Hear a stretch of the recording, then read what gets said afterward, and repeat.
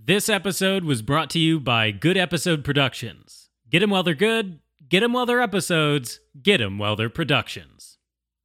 No. There were two reviews about Howler 2 off topic. Yeah, I remember now. Because one of them was the script editor one, and then the other one was on iTunes.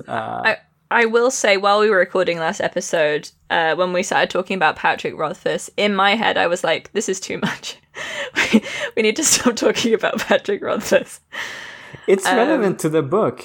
I know. It's brought back our own old fan favorite segment. You know, the segment that started Quote Killer Chronicles in the first place. So I know that, but my problem is that I don't want the audience to get too comfortable with our foibles. You know, I don't want them to be like, this is the thing I enjoy about the podcast. I want them to be uncomfortable. Yeah. I want them to listen to the podcast and be like, why are they doing this to me? I mean, we did succeed at that later. With our extended discussion about prone masturbation. So that's why in the end it was a pretty good episode. Yeah. I don't mind to pander to the listeners a little bit. I don't mind to have a few returning segments if it's not like, you know, we're not doing it like Web and Bam, where apparently like Justin does.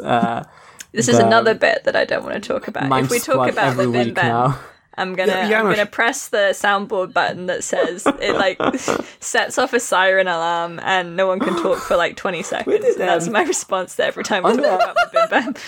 On the last Age of Pods that went up, we like had a long McElroy rant, and then it took us like 2 months to record the next episode. So of course all the bad Travis shit has piled up during that time, so that episode has another like 5-minute McElroy rant again. I'm done with it, you know. I'm done with it. We've got a lot to say. I don't This care man about lives it. rent-free in your... It's funny. It's How can I charge him rent?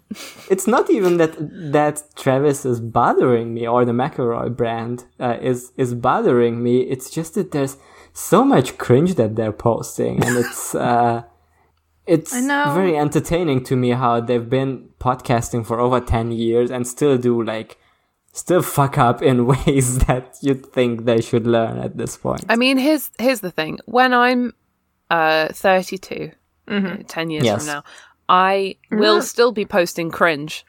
So whether or not I'll still be a podcaster at that time, I don't know. I would hope so. Yeah, I think I will. I don't know if you can ever truly get out of this game. When me, Robin, and Tom live in a house together that we all collectively own, they'll be like, oh, it's date night. Robin and Tom are going to hang out and have a nice romantic meal, and I'll be banging on the door to the kitchen when they're having the meal and going, it's podcasting time, everyone. Everyone come to the microphone. It's time to do our podcast on Squibble, the only TV show that still exists in 2030, which is run by Disney and basically is a procedurally generated comedy about 3 people who like live in an Amazon workspace, and that's just what they do because that's what everyone does, and it's the only relatable content that's still being made. I, for one, am such a squibble head. But I can't wait to do that with you, so yeah. That's gonna be great. I love this image you have of our teacher. I can't wait. It's the truth. I wonder at which point I'm gonna quit. You can't quit. Every time you quit, we'll pull you back in. Yeah. Like the mafia. Yeah, it's like that thing where it's like, you know, any podcast you record could be the last podcast you ever record. Oh my god. Anything you do could be the last time you do that thing. Yeah. That's true. We could die at any moment. By a meteor, like right after we stop recording this episode. Like, we're gonna congratulate each other at what a great job we did. You know, we do our classic circle jerk thing that we do after every episode. We're like, man, we've never jerked in a circle. What are you talking about? I jerk off on the floor. On the carpet. Yeah. We can be each other's floors, you know, virtually. I think it's fine. What's the best biscuit for Soggy Biscuit? No. Anyway, we do that, and then suddenly the world ends. Like the planet cracks open I know, but into... it's more profound to think about it being the last podcast episode than, you know, the last meal. Who gives a shit? But podcasting. Yeah. Yeah, but do you mean it like in a cosmic sense, or do you mean it as like it could happen that it turns out one of us was a serial killer, and then the rest of us is gonna be like, I want to distance myself from George the other serial having killers. serial killed. It's just like, oh, my bad. I'm soft blocking now. Hey, did you just say I'm the serial killer? I'm far from the least serial killery person on this podcast. Who would you say is the most serial killer? I might be the Yeah.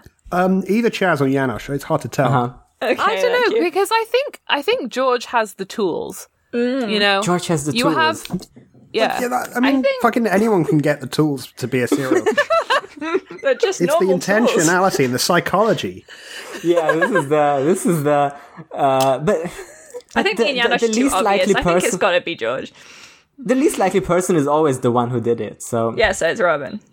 Well, we're not talking about media tropes here. We're talking about real life. Yeah, Sometimes in which case it's the guy probably who- George. I think I'd find mass murdering a bit too icky. Like, I'm not really scared of blood. Like, if I have to have an injection or a tattoo, that's not an issue. I don't mind like a little bit of blood, but when it comes to like guts coming out, I have an issue. So I don't know if I could be a serial killer. You can always just shoot them. Yeah, I guess. I think I'd get over it pretty quickly. I think after the past 2 murders, I'd be like, this is fine now. This is just my day-to-day. what would Robin? What was I would be fucking the saying? I was going to say it was going to be you or Janosch. And you come out with shit like this.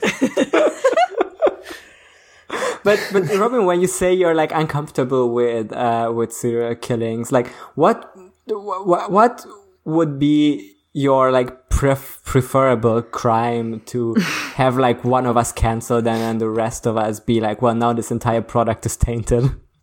What for me to commit? To never podcast For either of us. I don't know, because I think if you did some cool shit like rob a bank, there's no way I can disavow that. I think that's epic. Yeah, So my rad podcast host fucking robbed a bank and they'll be in prison for a while, but they'll be back on the show soon. yeah, People will be there's tweeting that- like, we have to talk about the fact that some podcasters who've robbed a bank also have Patreons, and that's wrong. I just think that a lot of crimes are pretty cool, and most of them are not harming other people. Some are. I don't know. I think it depends on how you went about doing the serial killing. I think if you were to like lull them to sleep and then, you know, put a nice silk pillow over their face and then shoot through the pillow with like this beautiful pearl-handled revolver, Okay. That's then nice. it has Ethically killed. Yes, it has some grace to it. Yeah. That's how I'd like to go. Would it make a difference for you who the victims are? Yes. Posh people. Would you These are be Dutchy upset if, original murders. Would you be upset if like one of us did serial killings just for the pleasure of it, like just for being a sicko? And it can be people who deserve it. It doesn't matter. But like you know, if I went out to like kill, I don't know, Elon Musk, I'm just saying names, Jeff Bezos, you know, people who may or may not deserve it, but said that I don't care about, you know, how they treat their workers. I just take pleasure in killing. Would that be upsetting to you? We're getting into some dicey territory.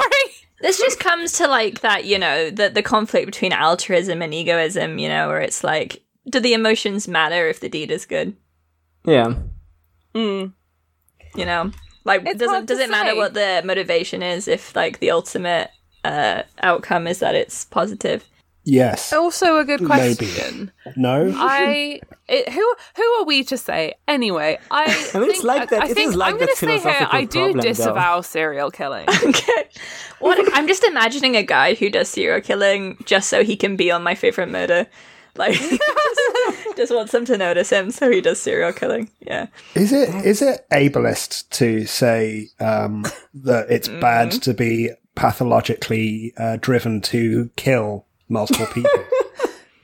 I don't think it's ableist to say that a mental illness is bad. You know? No, because the whole point of having a mental illness is that it's an illness. I think most people would prefer not to have them. Like if someone was like, I think OCD is bad, I would be like, yes. Yes, it is. If someone was like, I'm so organized, it's like I have OCD. I'm a little bit like, okay, that's not what that is, but that's fine. When I'm depressed, I deserve to always be really sad. It's good. That's how poetry is made, so...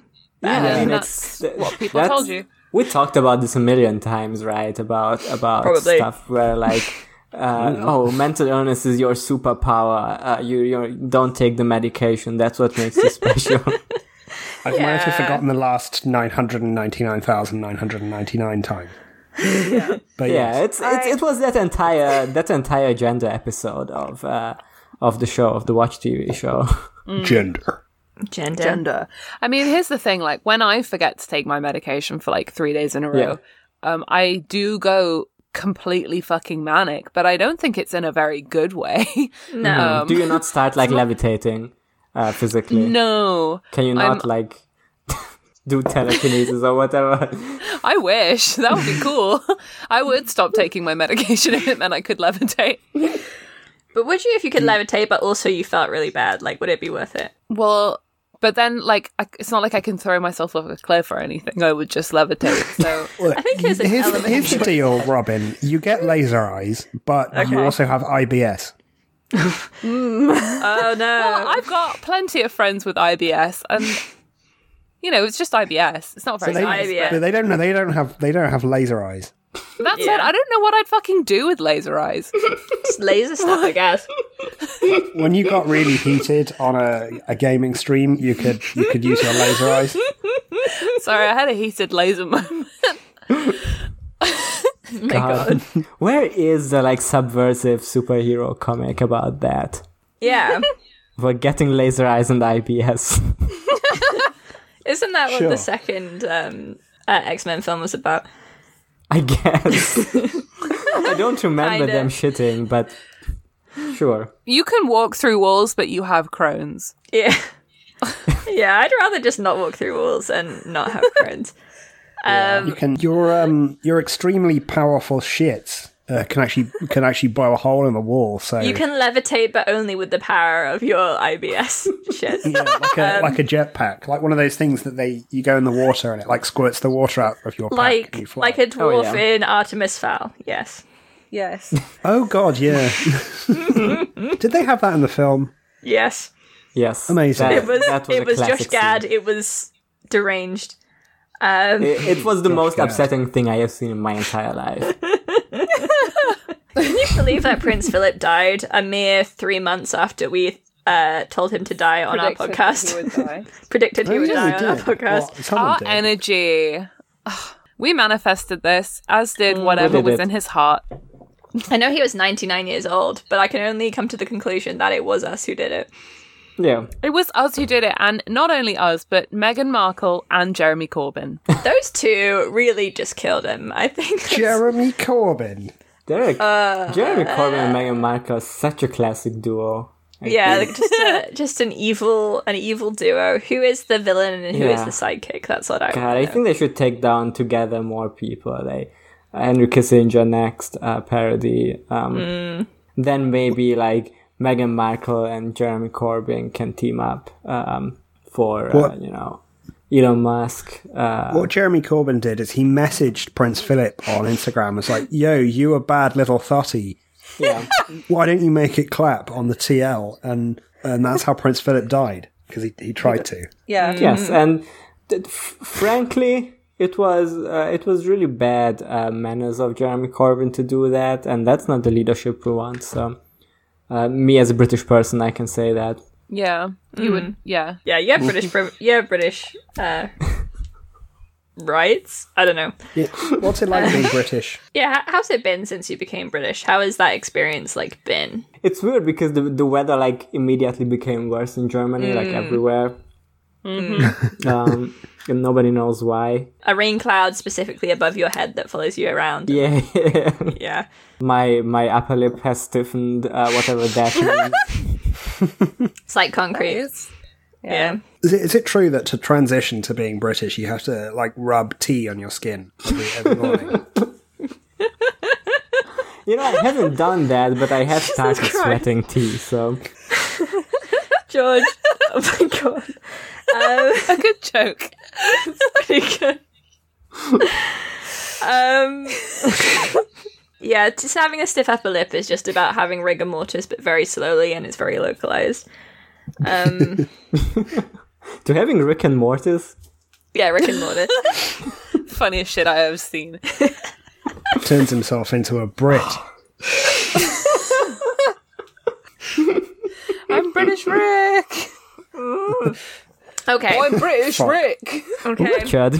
Alright, I'm British Rick. Or I'm British Rick or Morty. You should have seen it, Sichuan sauce fucking peng. Okay, let's go. When you become British Rick and then you tell everyone, are you offended, mate? Are you having a laugh? You having a laugh? You having a fucking laugh, mate? Yeah, having a fucking laugh. Okay. I'm bringing us in. Another Discworld novel, which once again features one of the more familiar characters of the Discworld, Samuel Vimes. Sam Vimes. He most decidedly doesn't save the world. What he does do is give the world time to save itself, which is very much more of a Discworld way of doing things. Sam Vimes is not gifted with a huge intellect. It's absolutely right for Sam Vimes. Trolls and dwarves and vampires. Discworld way of doing things. Lord Vetinari. Vimes finds himself in the same circumstances. Can I really trust you? I've trusted you up till now. Discworld way of doing things. Hello and welcome to Who Watches the Watch, a Discworld reread/watch podcast hosted by 4 Mensa members who were kicked out for being too smart and also too funny. I'm your host, Chaz, and not only am I here, I am really here. I am not just a projection on the cave wall, but I am physically in the room with you right now at this moment. Hello. Oh, hi. I'm your host, Robin, and I recently found this one cool trick to make £5 off the death of an old man. Subscribe to my TikTok to find out how. Hi, I'm your host, Janosch, and I'm gonna go make up some new fantasy slurs. I think we need more of them. Mm-hmm. Very cool. Mm-hmm. Hi, I'm George. I'm your host, and I found a ring in the river today, but it's not very nice. Oh. Just threw it away. Yeah. Does it start to corrupt you already? I mean, if it does, it's turning me into like a mid-noughties caricature of a working class person. It has that kind of aesthetic. Is it like really heavy to carry? No, it's incredibly light because it's made out of titanium or something cheap. What if you found a ring in the river and it was like trying to corrupt you, but you put it on and it just didn't fit, so you threw it away? So this is a C and I'm a D, so yeah. Yeah. If Lord of the Rings, holding if the one, Frodo's finger has been too thick. This ring doesn't fit my D cups. What if you... The big naturals won't fit this ring. You putting the one ring on, but so that no one sees it, you wear it as a cock ring. Oh, hell yeah. Ooh, the one cock ring. That sounds like a bad parody book from like 2009. Oh, I'm like almost sure it wondering Barry exists. if Trotter that books. probably exists. Now that Yeah. you said it, it has been written 20 years ago. Yeah. Hello. Yes, this week we are reading the second half of Men's Arms. Yeah, we're not going to talk about masturbating with a carpet more than 3 or 4 times. No, The thing is- prawn masturbation is over. Yep. Till you brought that up, I- I'd forgotten that we ever talked about it. I did too until today. I completely wiped it from my brain, as I imagine our listeners also did, if they know what's good for them. But No, they've been unfortunately- obsessed with it since then. They've been. I'm getting emails from all around the world saying I have tried to fuck my carpet today. It was nice. I've given up on regular masturbation now entirely. Do you remember when that guy made her girlfriend out of felt? It's like that. I do, yeah. I think about that. Why are you all talking the about it time. in the podcast like this? I'm sorry.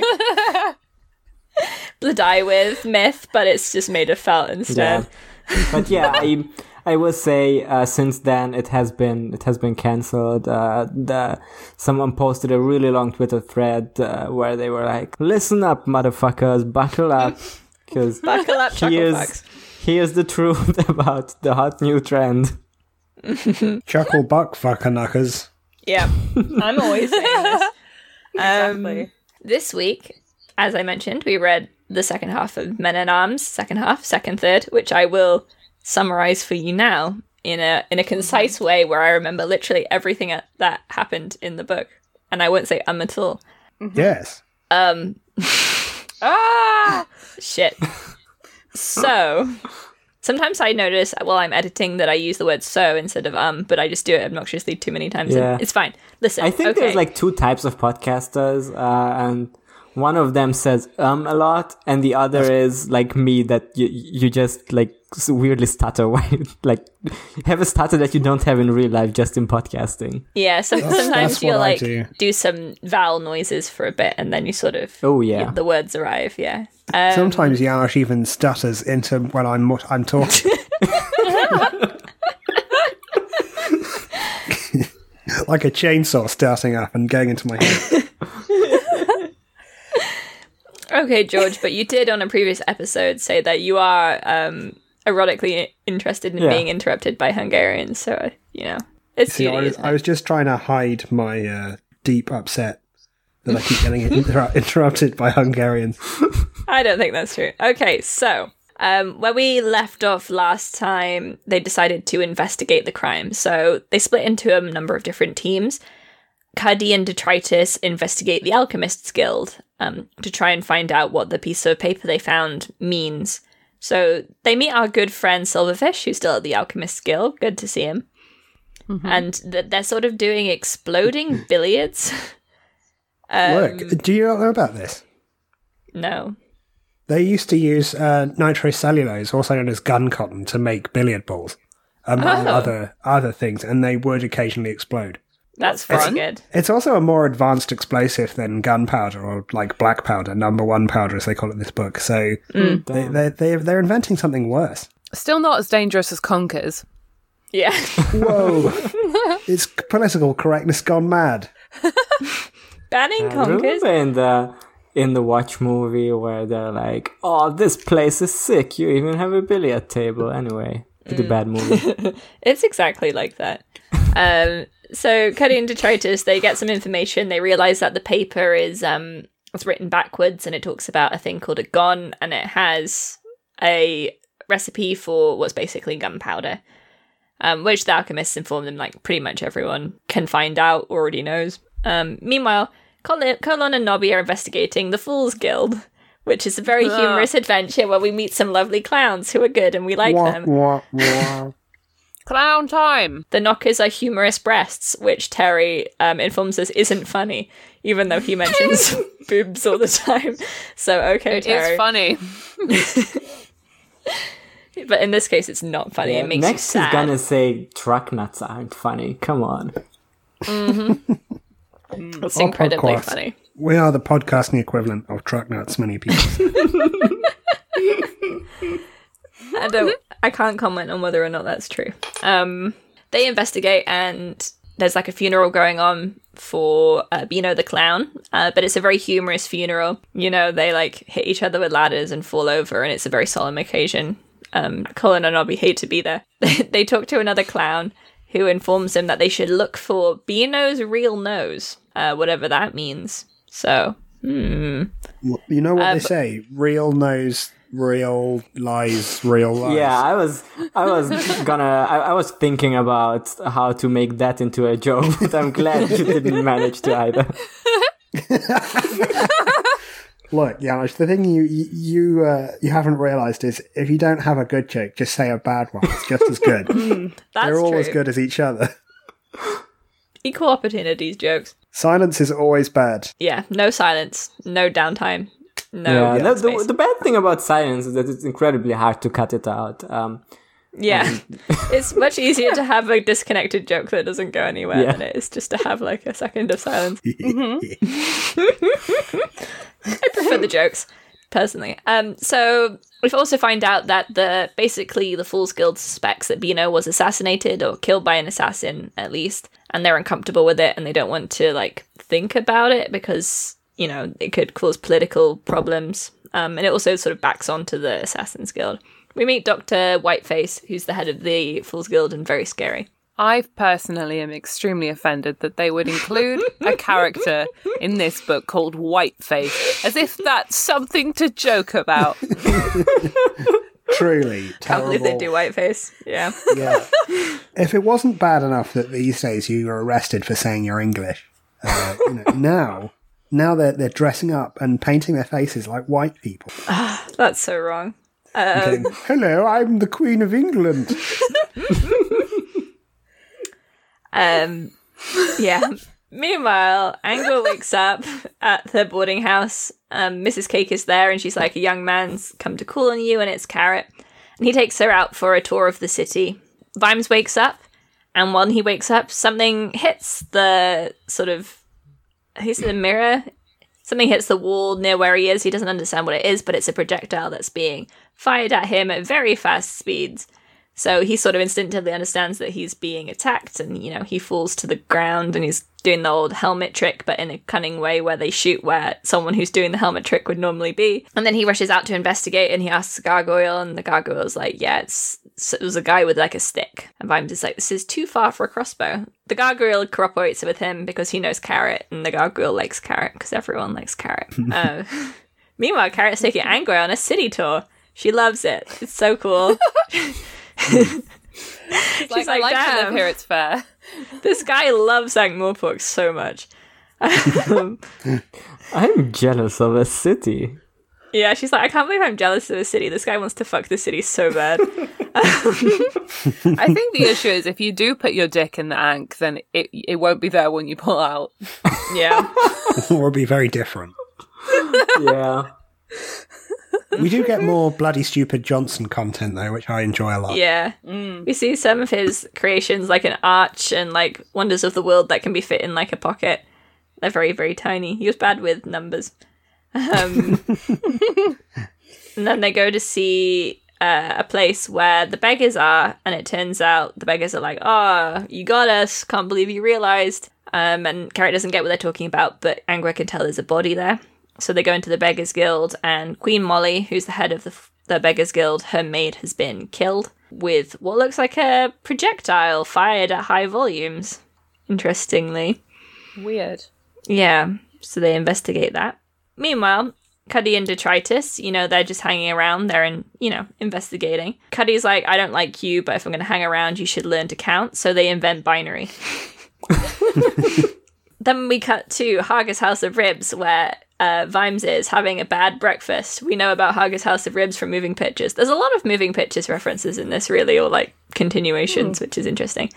Wait, is that how binary works? I still don't understand how it works. Yeah, binary, it's so the last digit is like ones, and then the second to last digit is twos, and then it's fours, and then it's eights. And so if there's a 1, then that means you add the digit. So if there's a 1 in the 4 column, you add a 4. And then if there's like a 1 in the 1 column, then it would be 5 because it's a 4 and a 1.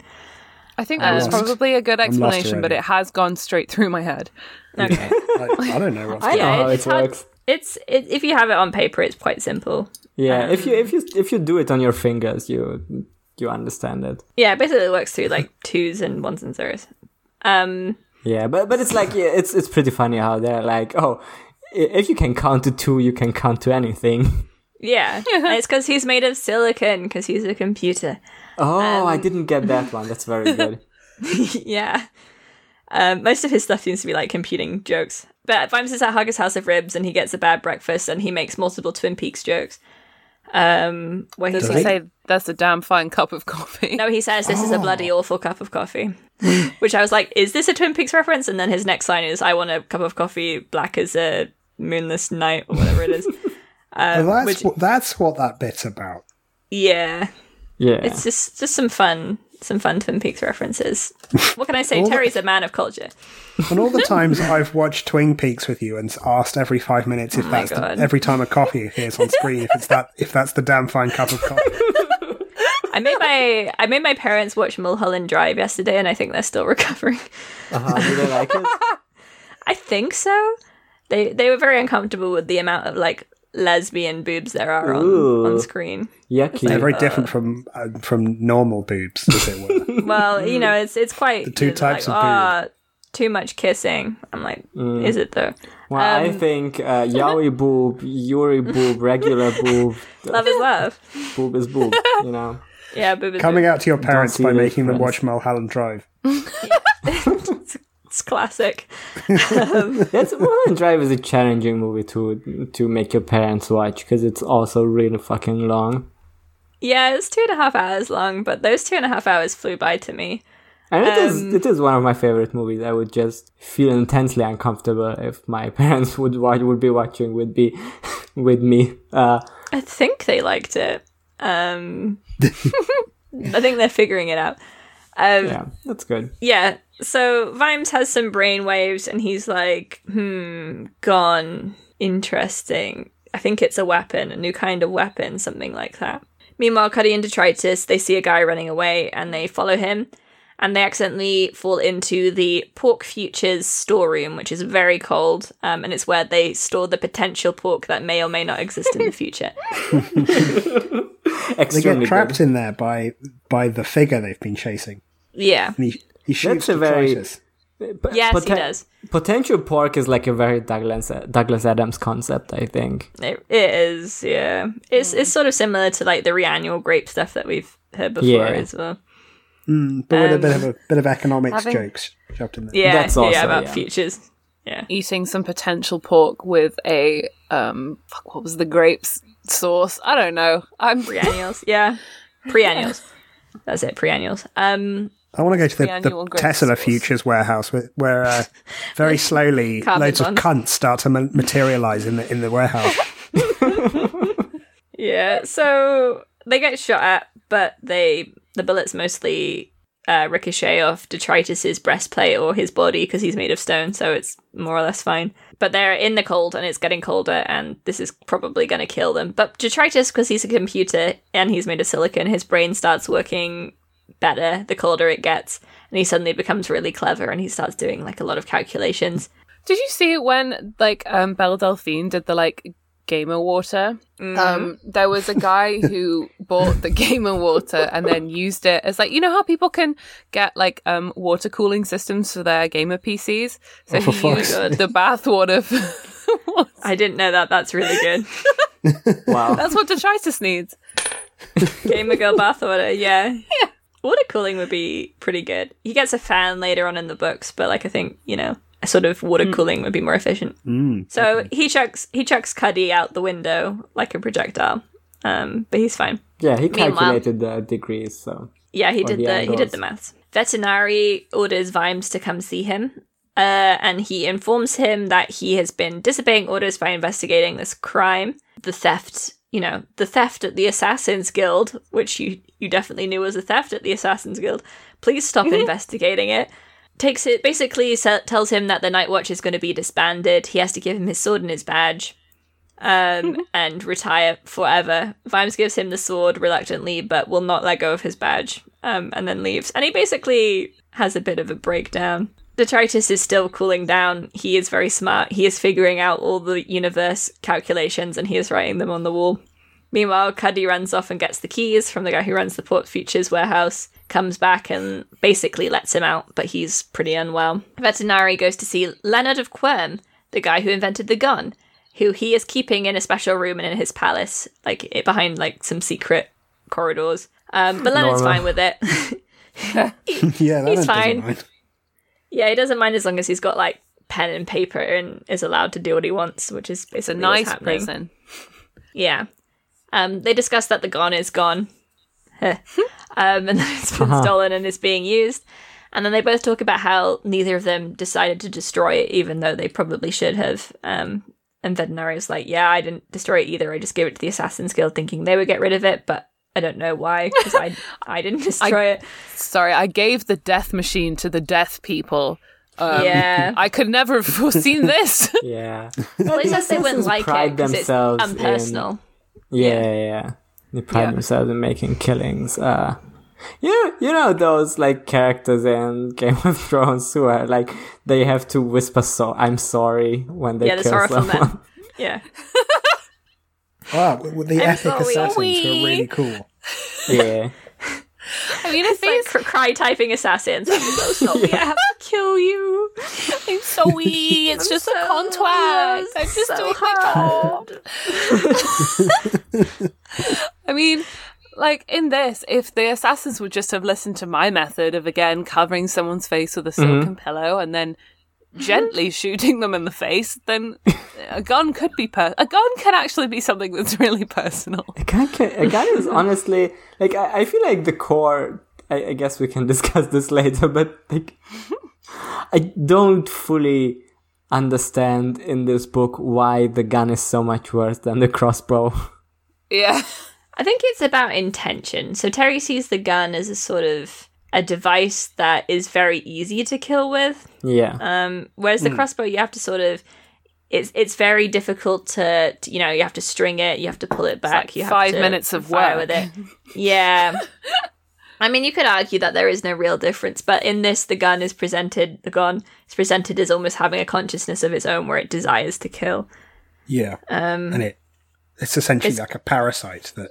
Yeah, so Cuddy gets the keys. He's let Detritus out. Detritus is in a bad way, so he tries to take him to a doctor in like the Troll District, which is like in the slaughterhouse area. It's kind of scary because obviously they don't like dwarves there because of the dwarf troll tensions.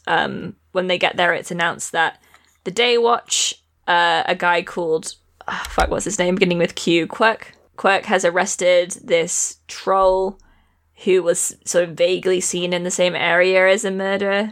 So they've arrested this troll who was seen at the area around the time of one of the murders. He obviously didn't do it, but, you know, it's convenient for them to find a murderer. But what it's done is it's increased the racial tension between the dwarves and the trolls in the city. So while they're in this troll district, they get like attacked by some trolls. They try and run away, and then some dwarves come, and then they end up in like a short skirmish down like a sort of narrow alleyway. Detritus and Cuddy escape, but they fall down into like an underground sewer tunnel, which they're sort of wandering along. Quirk is being problematic. Yeah, Quirk is being problematic. Having a heated City Watch moment. Yeah, so Day Watch, whatever he sort of appears and is like, we're gonna get rid of everything. We've sorted it all out. The Day Watch is in charge now. The Night Watch is being disbanded. It says he's a bad person, we were informed. He is racist. Meanwhile, Vimes is like very drunk. He's basically drunk himself into a stupor, so Carrot and Angua go to find him. He's clutching something really hard in his hand, which turns out to be his badge. Angua's like, why do you respect this guy? This guy's stupid. He's drunk. He's the worst. He never has any money. Why does he live in this shitty apartment? And he has like nothing on the wall. He's got like a male living space situation going on. And then you should check out his battle rig though. It's sick. Yeah. It's just got, it's got a bed and nothing in it. And Carrot's like, well, he doesn't spend a lot of time here. They go through it. Angua decides to go through his shit. Carrot's like, you shouldn't go through his shit. But she's like, yeah, but I'm gonna. And finds like a bunch of names with like money, and she's like, oh, he spent all his money on women. And Carrot's like, no, he didn't. And then Cullen and Nobby appears, and they talk about it, and it's he informs Angua that in fact these are actually the widows of dead watchmen, and Vimes spends most of his money that he gets basically paying out to orphans and widows of the Watch to make sure that they're like looked after, because there's no sort of pension scheme or anything. They try and make him nerd. Well, they try and make him sober, and they make him nerd accidentally with too much Klatchian coffee. Just like that classic scene from the Watch TV series. Haha, I remember that. We love that show. Yeah. Yeah, and when he wakes up, he's like, we're being disbanded. This was less fun than it was. Like in the TV show, when they did this, it was like, haha, quirky, funny, Joss Whedon Avengers. And this one... Yeah. This one is more like, it sucks to be this drunk, but also if you become too sober, that's not good either. Vimes is always his normal state is like 2 below regular sobriety. Yeah, he has to drink to be sober. Yeah. Yep. Yeah, they have to get him some more alcohol to like make him normal again because they give him too much coffee. He gotta have his coffee. Gotta have your coffee. Get my coffee. Meanwhile, Cuddy and Detritus find like a spooky tunnel with a spooky hall under the city. There's like sewers, which they don't currently have. You know, these are old sewers. There's no sewers currently in Ankh-Morpork. Some great cloaca jokes, though. Yeah, via cloaca. Classic. They also find a body of a clown, which they thought they'd already found. So what does that mean? The clown's actually a Dutch guy. And we know this because he's called Coalface. Oh, yes. I see. Good joke. Hey. That's so funny. Yeah. So Quirk comes and is like, so after Quirk's like dissolve the watch, Vimes goes to his fiancée and has a bath, and he's like, I will not think about anything. I will have a bath instead. And he's uncomfortable because Willikins is there, and he's like, I am here to look after you. And Vimes is like, okay, please don't scrub my back for me. Go help the old geezer who heats the water. He's like, please tell me your first name. And he says, I don't It is Willikins. Yeah, I don't have a first name. Carrot goes down and investigates this old tunnel, and he's very excited about it because he loves history and cloacas. Then they hear about that there's basically a riot that's going on with the dwarfs and the trolls that's spread out from like the slaughterhouse district, and the Daywatch can't cope with it. They're throwing rocks at policemen, which is very rude.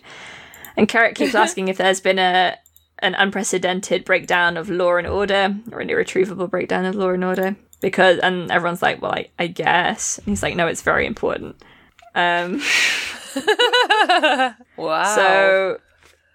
So they're like, okay, we're going to go do something. You know what we can do? According to the laws of Ankh-Morpork, that Carrot obviously knows by heart, if there's an irretrievable breakdown of law and order, you can create a militia. So they're like, we're going to create a militia, and we're going to go sort out everything. So they go to the Ankh-Morpork armory, where they basically trick the guy there into giving them weapons by pretending to be inspecting the accounts, getting in and then stealing the weapons and threatening him with the weapons. The guy who works there is very racist towards the trolls that work for him. So Detritus swears them into the watch. And they all arm themselves and head off to save Ankh-Morpork. Or, I guess, put down a riot. It's fine. They got big guns. Riots, they're the language of people who just love rioting. That's what they're they're the language of the people who love to do stuff for no reason.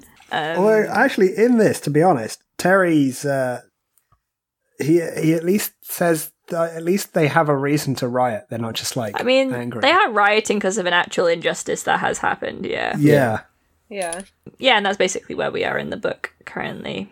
Exciting. Yeah, it's pretty good. Can't wait to see how this shakes out.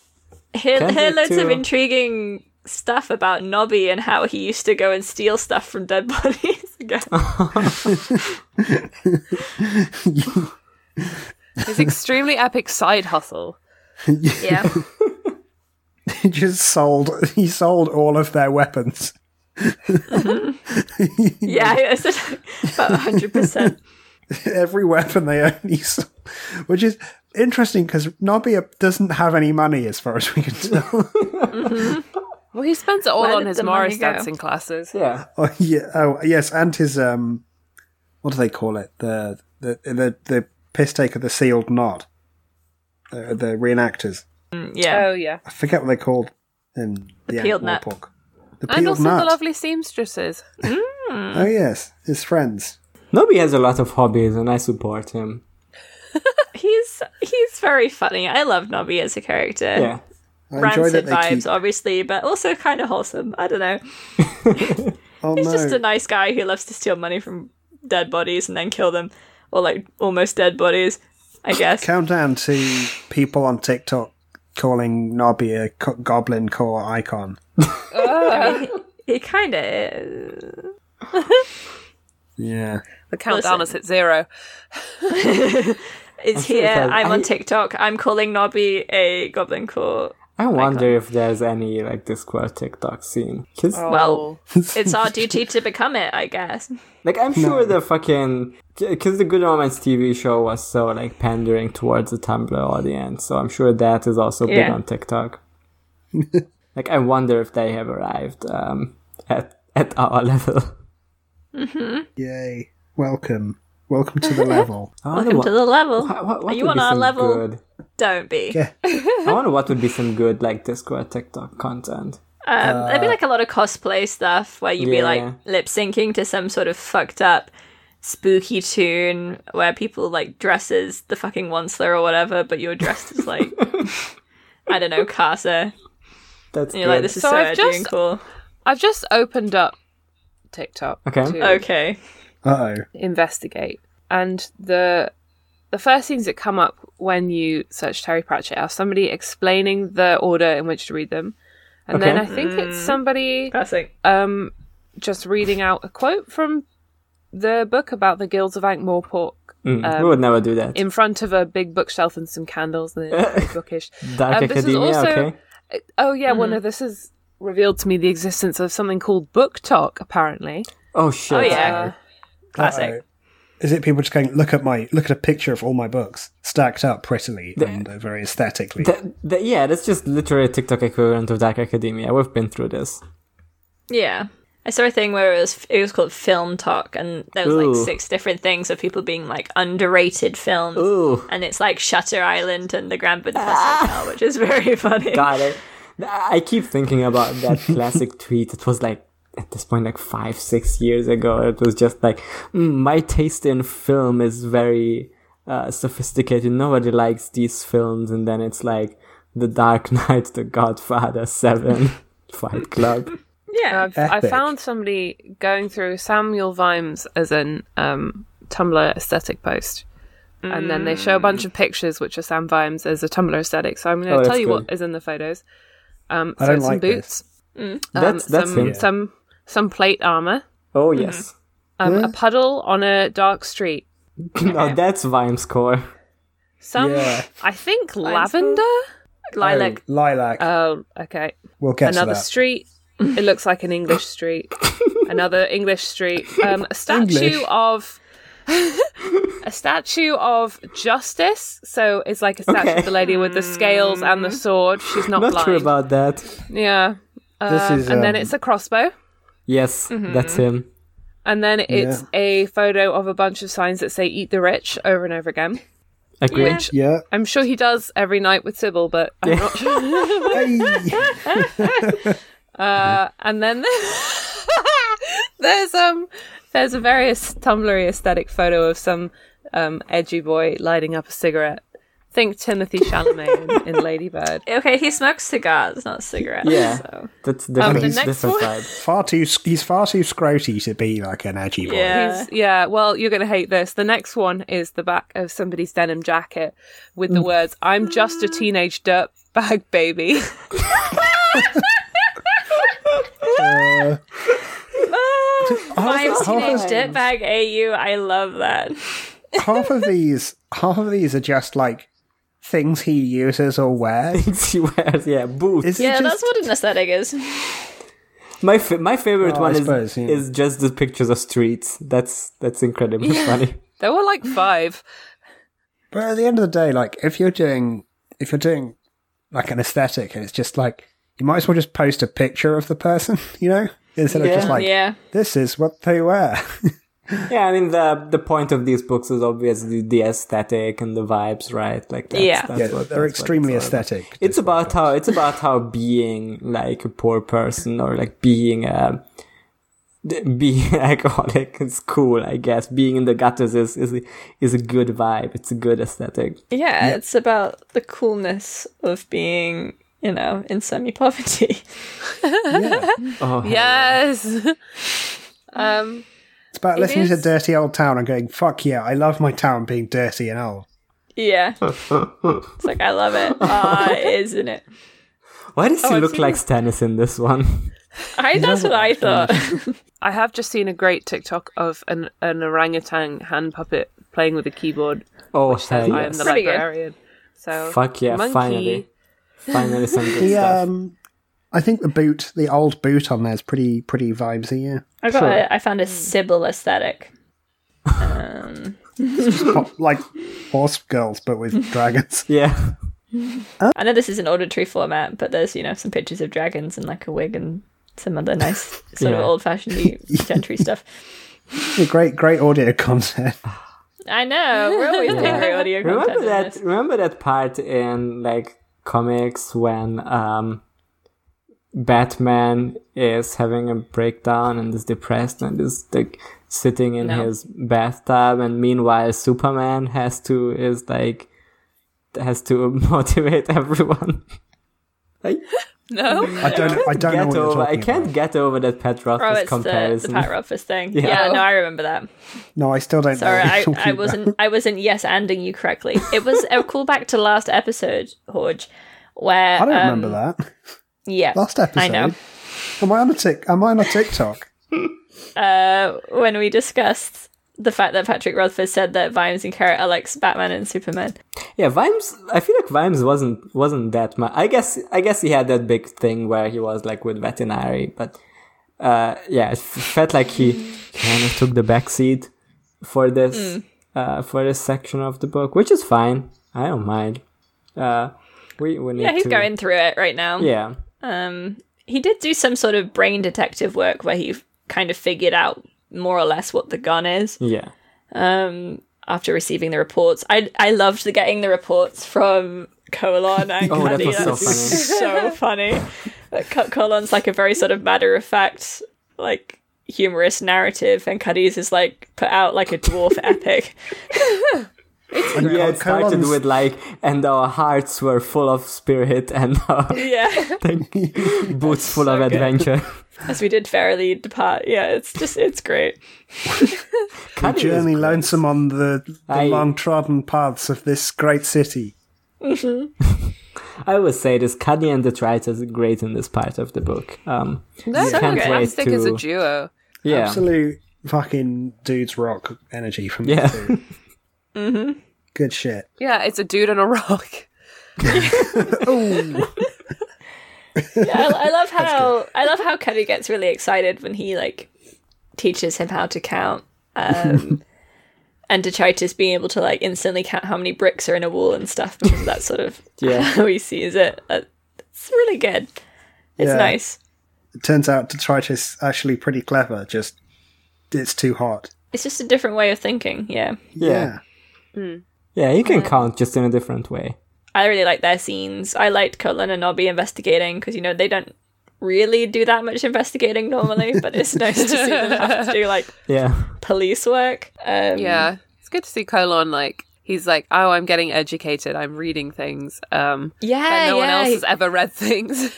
He's like, everyone else is too clever and they're making me feel bad, so I've been reading to make myself feel more clever, and now I've learned some long words.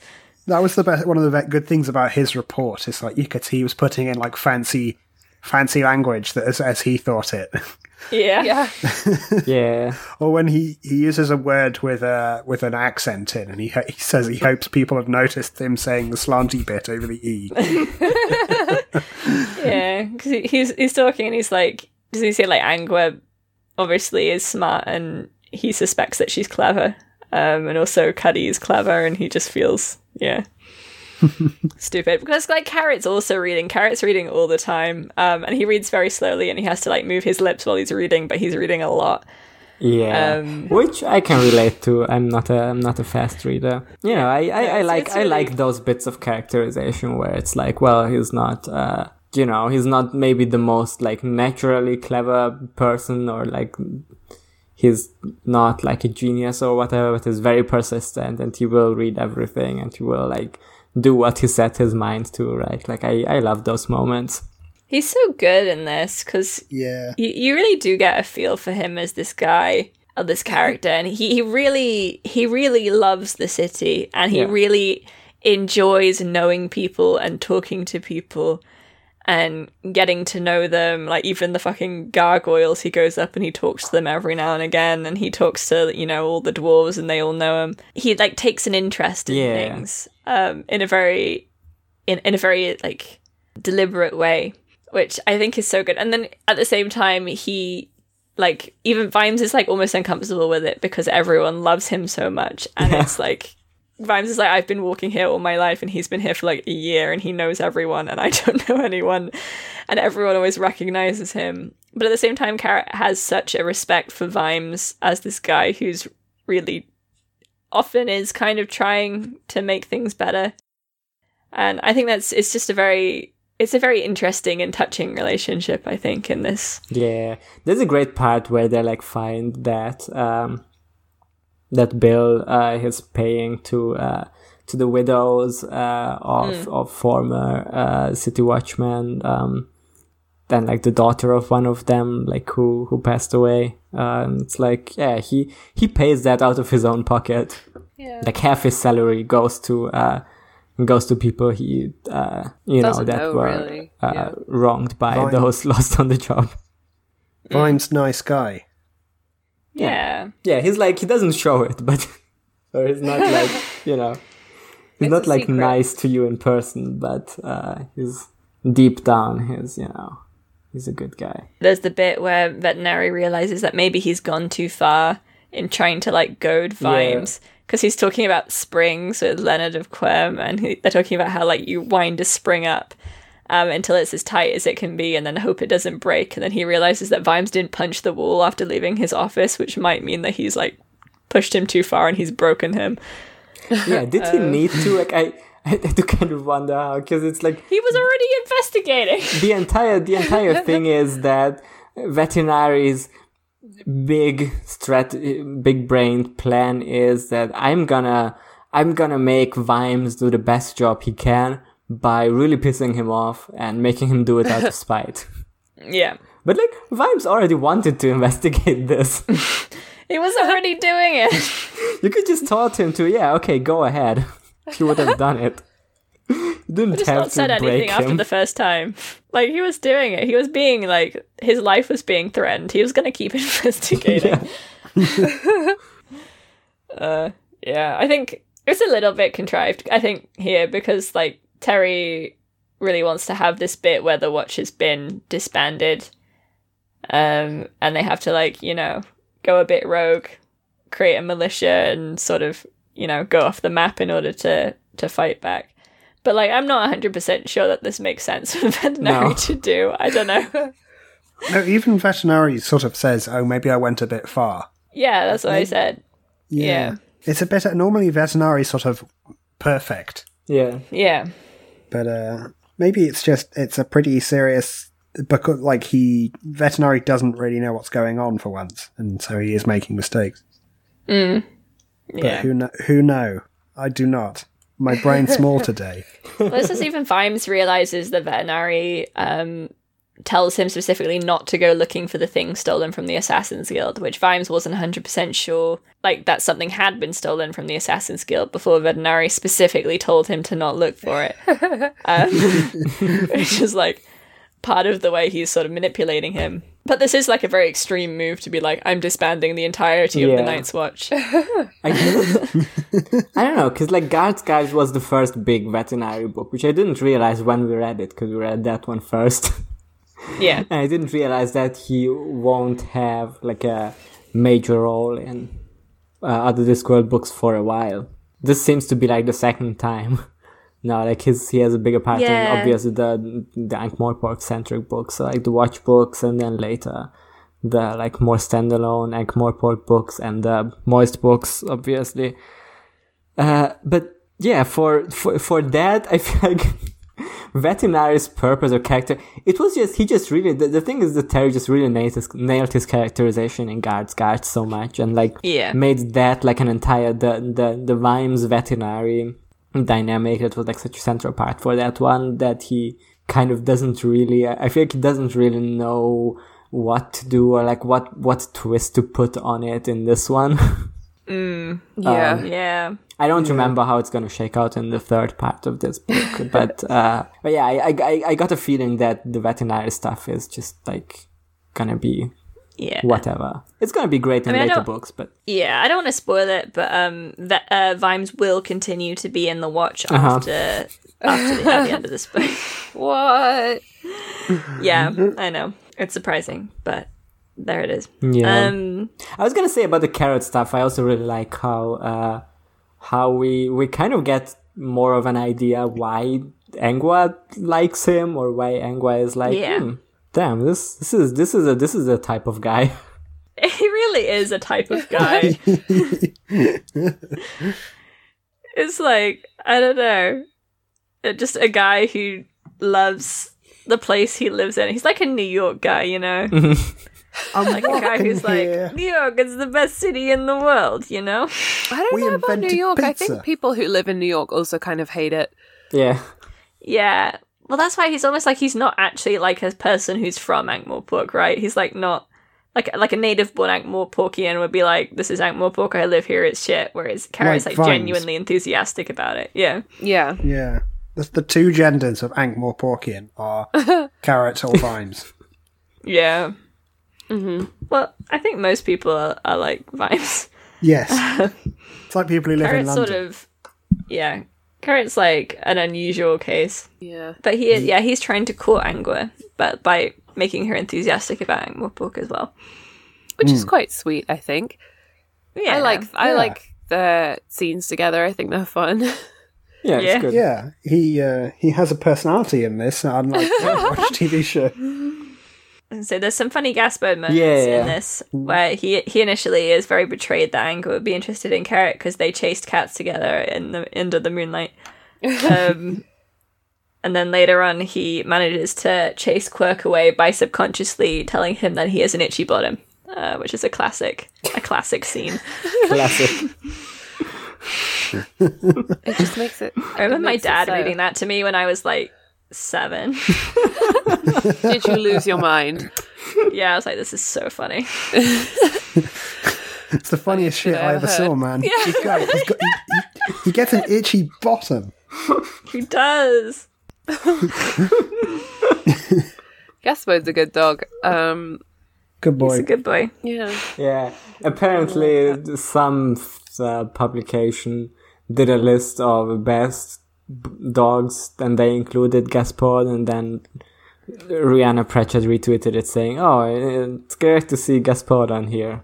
That's cool. Yeah, that's whatever. He is a good dog. It is great to see Gaspard. Props to Gaspard, as they say. Shout out to my man Gaspard. Gaspard making it clap on the TL. Keeping it Do real. not want to see Gaspard making it clap. Gaspard is keeping it real though. Like he is. He's down to earth. He's down to earth. He is authentic. Very low to the ground. He's not gonna he's sell very out. close to the floor. He could have been in movies, man. Yeah, there's some brief Sybil moments in this part, where she's basically like, "Well, you're well short of being in the Watch." She doesn't do a lot in this book apart from sort of potter around.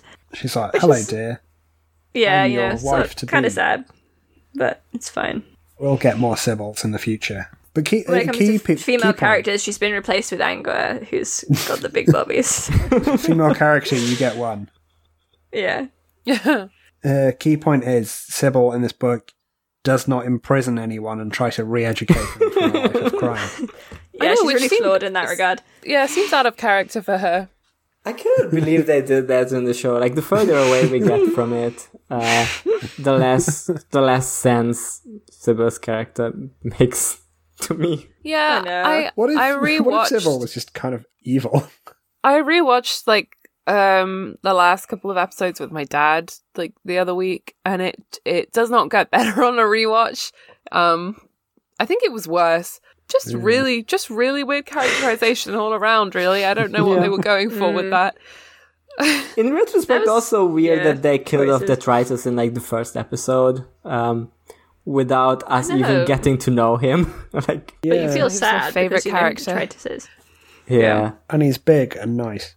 Yeah, and I mean, like, hypothetically, if like the one character died in this book, it would be great if we got to know them at first. I'm not saying it's gonna happen. Writing decision. Robin, have you read this book before? I did lie. I know I haven't. I think we were trying to make a point on a different episode, so I just pretended that I had read it and I haven't. So I've only read the first 2 thirds. Okay, so you haven't read the last bit. Okay. Betray the audience. Don't worry about it.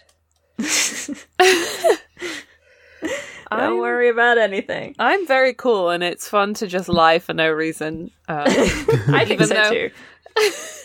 You should just do what I do and then have absolutely no memory of what I've said in previous episodes. So as a result, it's not lying, it's just, I can't remember. Yeah, that's fine. That happens to me often. Human error. God, remember when... I remember when me and Chess tried to cancel each other for lying, and I don't remember what we lied about. No, so Emmanuel said, wouldn't it be funny if you pretended something happened in the Danny chapter that happened in the show? And so I said it because I like to go along with my co-hosts' schemes because I'm a good sport. Yes, and then everyone accused me of lying and I was cancelled online. So you were doing improv and you were yes-anding, so you did deserve to be cancelled. Yeah. Improv is a crime, honestly. Like, that should be... Mm-hmm. That's true. Yeah, on this podcast, we should try to, like, more actively no, but instead of yes-anding. I think that would be great. No, but I think that would be kind of a dumb thing to do on this podcast where we have very sensible takes and we like to, like, do analyses and all stupid jokes like other podcasts. Oh, I'm going to do a cold open. Just get to the point. Dumb bitch. I'm analysing right now. I'm analysing all of your behaviours and I'm writing a report and it is unfavourable, I'm sorry to say. Analyze this, starring Robin Williams. I'm coming up with your podcasting performance reviews, and I'm sending you all a report at the end of each month. Remember how they made a sequel to Analyze This, and it was called Analyze That? Is that a film? Analyze This? Is that a film? Yeah. It's like where Robin Williams is a psychologist. Huh. Oh, he was analysing it. That and this. That and this. Yeah, what were we saying? Yeah, we were saying that we're going to make the podcast no, it was Robert De Niro, not like Robin Williams. What the fuck? Yeah, Robin very Williams different, was, different actors. No, because Robin Williams was also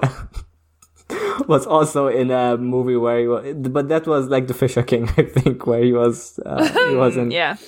No, that was Robbie Williams. That's true. Yeah, it was Robbie Williams, of course. Famous Pizzagator and. Oh yeah, I forgot about that. No, I think we talked about it before, but it's very funny that he was very offended by Pizzagate because he's like, if there was a conspiracy, why didn't they include me? that interview is such dumb. A good point. It's amazing. Yeah, it's so good. What if you were a celebrity and you just mostly felt offended that no one's giving you adrenochrome? You're like, I want to be young forever. Of that is where he starts talking about how he's just a down-to-earth guy from the streets. Yeah. While looking out of his whatever. Penthouse. Yeah. So is Nobby. Nice segue. Down to earth. Thank you. Let's see what else. Robbie Williams. What else? We have a bit of Nobby Williams content in this one, but Nobby Williams. Nobby Williams. I'm thinking about it. What's a Robbie Williams song? I don't know any. Angel. Let me entertain you. That's angels one. Instead, and through it. Oh, she offers me protection. Yeah, that's one. A lot of love and affection. I had to sing that in a play when I was in primary school. All these songs that you hear and you kind of know, but I didn't never knew there were any. Yeah, they're most of the songs that you hear and don't know who they are is probably going to be Robbie Williams. I see. Yeah. Like when Chaz used to play Sufjan Stevens, and I'd be like, "Is this Robin Williams?" Yeah, that was Robbie Williams. Yeah, it's very funny when look. At least you didn't make the Cat Stevens joke again. Like I thought about it, and I was like, "Yeah." He will do it. I mean, pretty much. I'd say like 4 out of 5 mentions of Sufjan Stevens, George will do the Cat Stevens thing, but like the 5th one, he won't. Yeah, you gotta give it a rest. Sufjan podcast last week, and I did because I did mention that you are being very mean to him by saying Cat Stevens all the time. So look, I'm trying to think of. It was genuine originally. Of a Cat Stevens song. God damn it! I'm trying to think of Nobby singing a Robbie Williams song, and all I can come up with is Detritus is a rock. DJ and he's watching you through the night. That's pretty good. Thanks. I like that. Wonderful. Yeah. I honestly know barely any Robbie Williams songs. Does that? I know Rock DJ and Angels. The one that's like Let Me Entertain You is him. Let me Yeah, okay. I like that he has a song called Old Before I Die. Yeah, man. That's a a song called Party Like a Russian. Party Like a Russian? I remember in my cultural studies Me and My Monkey seminar, we had to analyze a Robbie Williams song that was called like Madonna or something. Yeah. Yeah, I just saw that on Google. Yeah. Is that a reference to Like a Virgin by Madonna? It is like explicitly about Like Madonna, but it was also like written by the Pet Shop Boys or something. Like he doesn't even write his own songs. Oh. yeah. I mean, I'm not that shocked. I'm thinking about what He partying like a Russian would be like. He has like in some kind of field somewhere, and you've just got like shop bought vodka, and one of your friends has a truck, and there's nothing for miles, and you're freezing cold. Wear a coat. Robbie Williams has a cover of Santa Baby, which is one of the worst songs ever written. Yeah, it's about how you want to fuck Santa. It's cool. And it has a feature by Helene Fischer, who is a very famous German Schlager singer. So how did that happen? What is a Schlager singer? Schlager is like German pop music, basically. But it's the one that is like Treadwife. It's like a Treadwife pop music, basically. Like early Taylor Swift. Yeah, but like with a German flavor, like the German flavor of being Treadwife, I guess. Schlager's like Lederhosen. Yeah. The bit in Springtime for Hitler, the musical, and the producers, where all the dancing girls are wearing like pretzels or like beer as their clothing. You know, that's Schlager, but like minus the Nazis, as far as I know. Yeah. Anyway, Men's Arms. Men at Arms. Wow. Men at Arms. It's a man at arms. Men's Arms. Have you got some arms, Is everyone peeing? Did I set off a chain reaction? Janosch is here. I'm here. Hello. Is Robin back? You're here. Robin Williams. Robin Williams. Robin Williams. You were saying Tradwife, like Tradwife pop. I'm thinking of the concept of a Chazwife, which is like wives. Like I'm thinking about it. And they all want to be like Chaz, but like they're also Tradwives at the same time. Okay, I'm back. What? So it's pretty weird. George has come up with the concept of a Chaz wife opposed to a Trad wife. So me. Something. Yeah. Yes. So, a concept I've been trying to invent for years, but no one will go for some reason. How do you feeling about Chad wives? Chad wife. It's when your wife's like really ripped and very handsome, and she's like, "What up, bro?" So a Chaz wife. Yeah, it's basically the same. Okay, Men at Arms. Many's armsies. Robin Williams. What else do we have to say? I was genuinely like, I remember when I was like, I don't know, 8, and there was like a trailer for a movie and it had Robin Williams. I was so confused because also I wasn't like a Robbie Williams fan or whatever, but all the like trailer or like ads in the TV were like, new album by Robbie Williams. And I was like, oh, that's a famous person. It was very confusing for me. So I'm glad that we brought that back on this episode. This podcast is about, working through stuff. It's about working through our issues. It's about what would it be like if Chaz was a wife?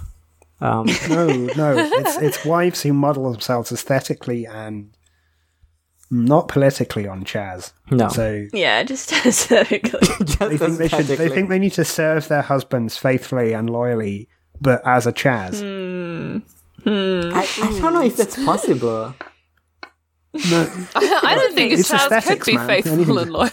Okay. I'm kidding, of course. I see.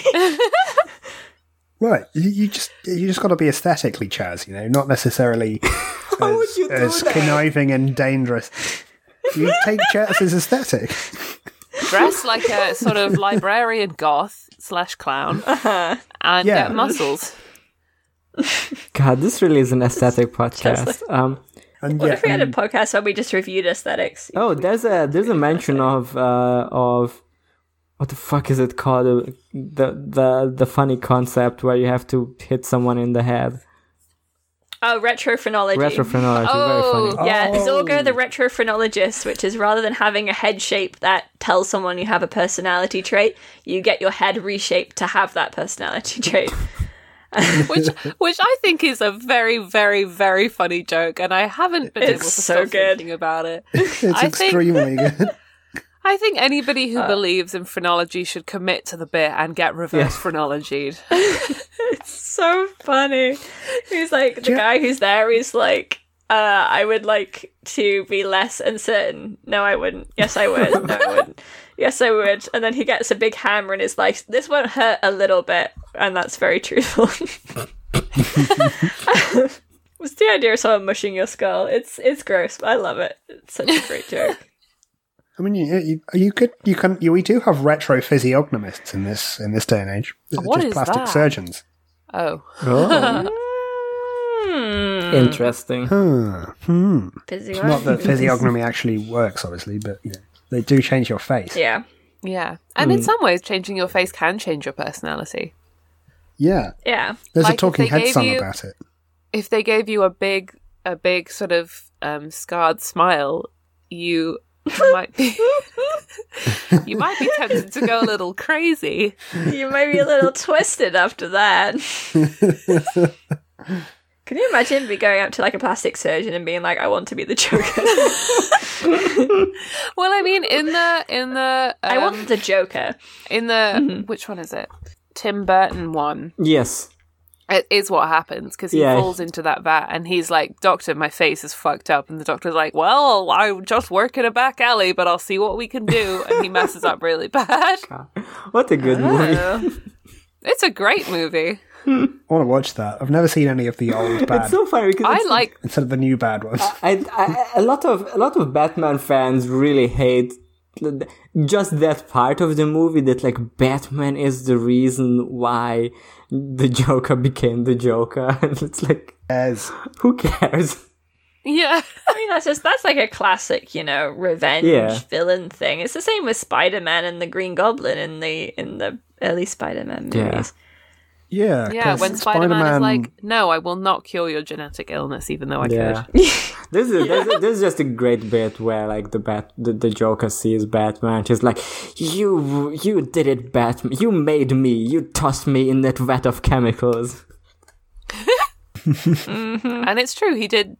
And it makes you think about the implications of what Batman does. A great movie. I genuinely, you should watch it. Yeah, I think Batman Returns is... Toss not into the vat of chemicals yet, lest the vat of chemicals toss also into you. Is that an invitation? Okay. I would say Batman Returns is even better. Like, Tim Burton just really puts all his fetishes into that one. Yeah. Do not toss off into a vat, lest the vat toss off onto you.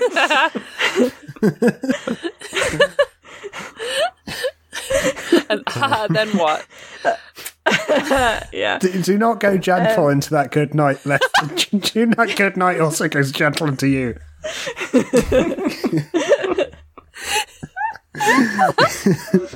We're a Discord analysis podcast. We're good at this. There's a great bit in Batman Returns where like Christopher Walken is like an evil millionaire guy, or like I don't know if he's the mayor or is someone else. I think he's the mayor, and then a reporter like approaches him and then he just says yawn. Like, he's not yawning, he says yawn. It's perfect. Leonard Duckworm always writes backwards because he's a genius. Yeah. I mean, I guess Leonardo da Vinci did do like mirror writing, but do we even know why? Did he also do it just because he's like, I a think genius? He was just do that when you're a genius. He was feeling very clever for it. I think that was. He was like, it's twisted. Wouldn't it be twisted if I just wrote in mirror writing for no reason? And it was. It's like having a code with your bros, but it's with yourself. Cool that Italy, the majority of like Italy's art was just loads of really horny men all being like extremely gay. Yeah, just like we're gonna reinvent art. based around being extremely horny for David or other people. I know a lot about the Renaissance. Yeah. I know. Anyway, Leonardo de Quirm, he has invented post-it notes, and he calls it handy note scribbling piece of paper with glue that comes unstuck when you want. He's also invented, I think, helicopters, which he calls... he's invented like a sort of the aeroplane thing. He calls it a flapping wing flying device. Very good. Yeah, and a helicopter. And a helicopter. Yeah, I like his names. It's very funny. But his names are all very bad. That's like one of those jokes that like stuck with me in a way that I didn't remember what it was from. I remember that it was from Terry Pratchett, and I remember that there was like this one character who always called names by their most literal explanation. Yeah. It's like a Homestuck troll movie. Yeah, that's exactly that. Yeah. Yes. There is a footnote which says that even though Leonardo de Quirm was the greatest technological genius, he was a detritus when it came to thinking up names, which is very rude. Yeah, detritus is clever. Yeah, he's great at it, and it's cool. So, yeah. He but always is he good at solves thinking up names? The universal constant or something. Yeah, they just, he just cools down too quickly at that point, and he... Yeah. I like that it like ended with the equal sign. Yeah, and then he's like, equals what? What does it equal? Yeah. For sale, one equation never solved. Never finished. Yeah. We got our script editor, remember, told us to do a bit more audience engagement. So, oh yeah, did they? This week's audience engagement is what do you think the universal constant is? Write in and let us know. Write us in. Also, would you fuck just a tell city? us a number. Would you fuck a city if it was... I mean, the city fucking just goes back to Guards, where Vimes was really horny for the city, if you recall, and he kept thinking about it as like a big woman. Damn. And was like, I'm going to fuck the big woman who's the city. But now Carrot's going to fuck the big woman, which is the city, and Engwa's jealous. Yeah. If you think about wants it... to be the big woman that Carrot is having They sex should do like... If a prone masturbator is on in the ground floor of their house, they're kind of fucking the city. Yeah, I was thinking about that. And it really excites me. Do you think they could, like, if Carrot gets Engwa excited, they could do like a nice threesome with the city? I think that would be great. They're doing like city role play. Oh yeah, I'm a bridge, baby. Engwa has to like cover herself in sewage in order to play the role of like I'm Montauk.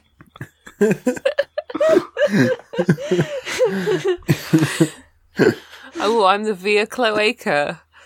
Yeah. Ooh, come into my Via Cloaca. Yeah.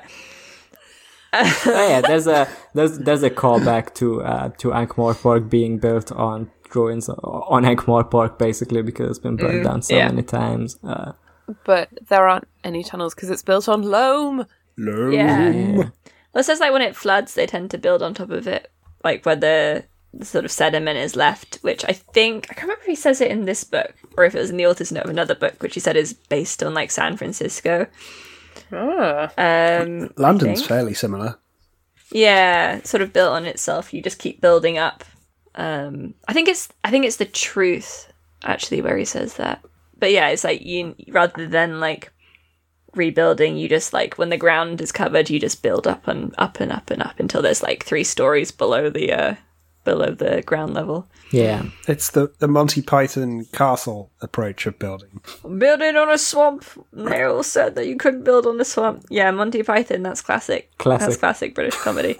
British comedy. Oh, very nice. There was an entire bit in Ready Player One where the main character had to recite the entire dialogue from Monty Python and the Holy Grail, and he nailed it. And that's so what funny. Intelligence is. Yeah. You know, there's been a lot that, I mean, people have said this already, but Ready Player One really is just trying to justify all the stupid shit that you've memorized. If you're like some middle-aged nerd dude and being like, actually, there is a use for this in my fantasy world that I've created. It does make me very clever and interesting. Yeah. And he even narrates small plastic figurines came down. I think he even narrates how when he recites the entirety of Monty Python and the Holy Grail, how much the audience is laughing at it. Like this. Yeah, they love it. This movie that at the point in the movie is already like, at this point of the book is already like 100 years old because it's in the future, but they're still obsessed with the 80s and 70s, I guess. Oh, I don't know about you guys, but if somebody started to do like a one-man live performance of any movie, actually, I would not be hooting and hollering. Let's put it that way. So you're not going to come to my one-woman performance of My Dinner with Andre, where I act out the entire conversation, but with one half of my head looking like Andre and the other half looking like Wally. It depends how well you do it. That might be the exception to the rule. Okay, good to know. Would you be like constantly turning your face while you change between the roles? Okay, you should do a puppet show. I think that would be more engaging. Oh my god. You could do a mime version of My Dinner with Andre. Because you have two hands, which is the number of characters that are in the movie. Yeah. I'm trying to imagine a mime version of a movie that is a conversation. It's sort of like a mime version of a podcast. So if you put on a mime version of Who Watches the Watch, which I imagine is just someone doing jerk-off motions for like 1 hour and 40 minutes. Actually, Robin and I have been practicing mime podcasting recently. Should we give you a bit of it? Yeah. Here we go. Okay, here we go.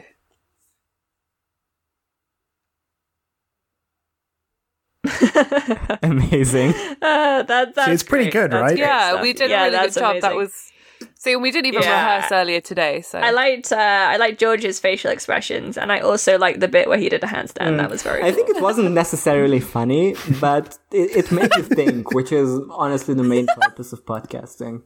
I'd rather be made to think than to laugh, I must say. They call me the I hate English to laugh, Marcel Marceau. I laugh enough. Makes my throat hurt. I laugh enough when I watch the news. I look at Society and I'm laughing, so I don't want to watch comedy. I watch Jon Stewart's The Daily Show. That's where I get my news. Yeah. People. How about that Tea Party, eh? People laugh at our podcasts because we're different, but I laugh at their podcasts because they're all the same. Most people only have one life, but a podcaster has none.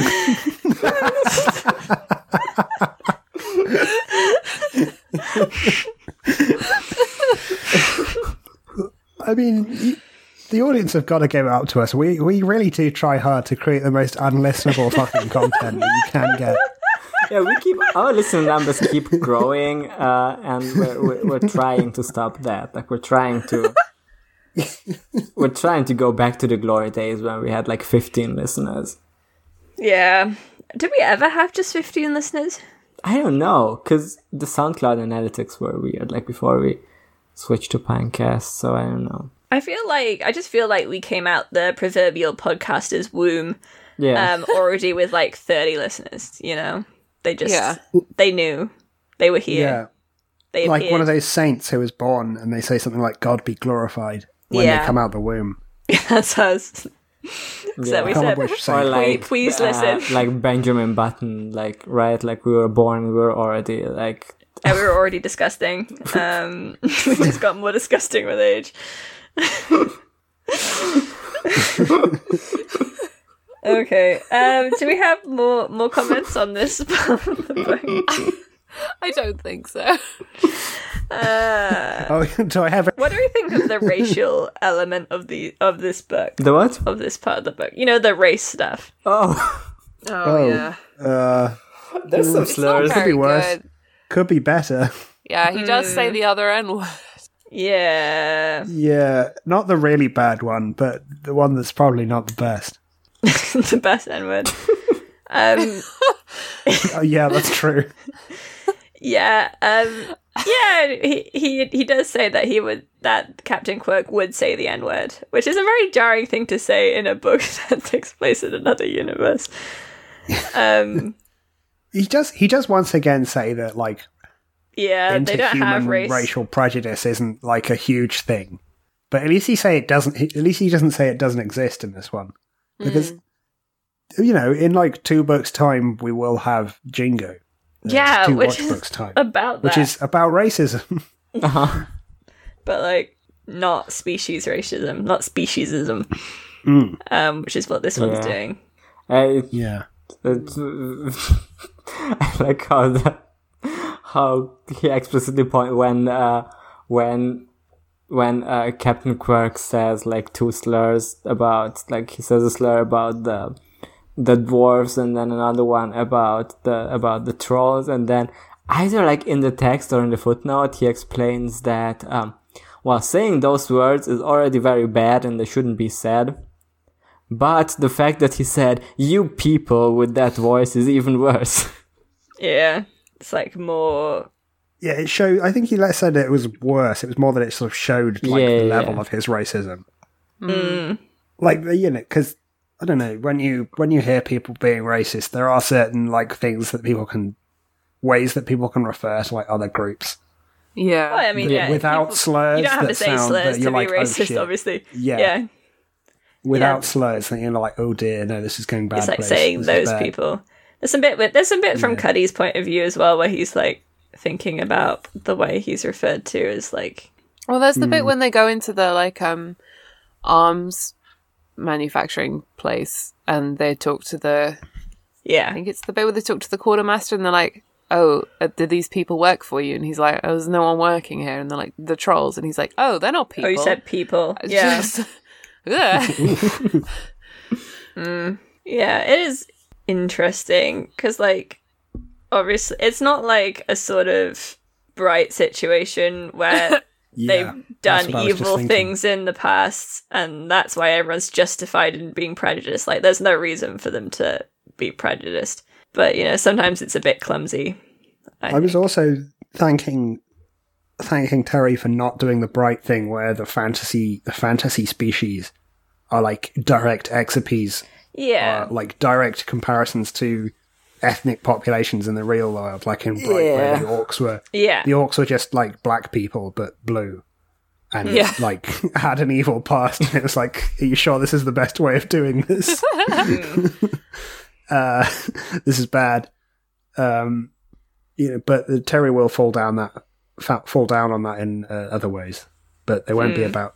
I don't know. His like fantasy species are not. He doesn't use them as like direct analogies for real world populations. Yeah. He just has a whole land which is funny racist China instead. Way. Yeah. Yay.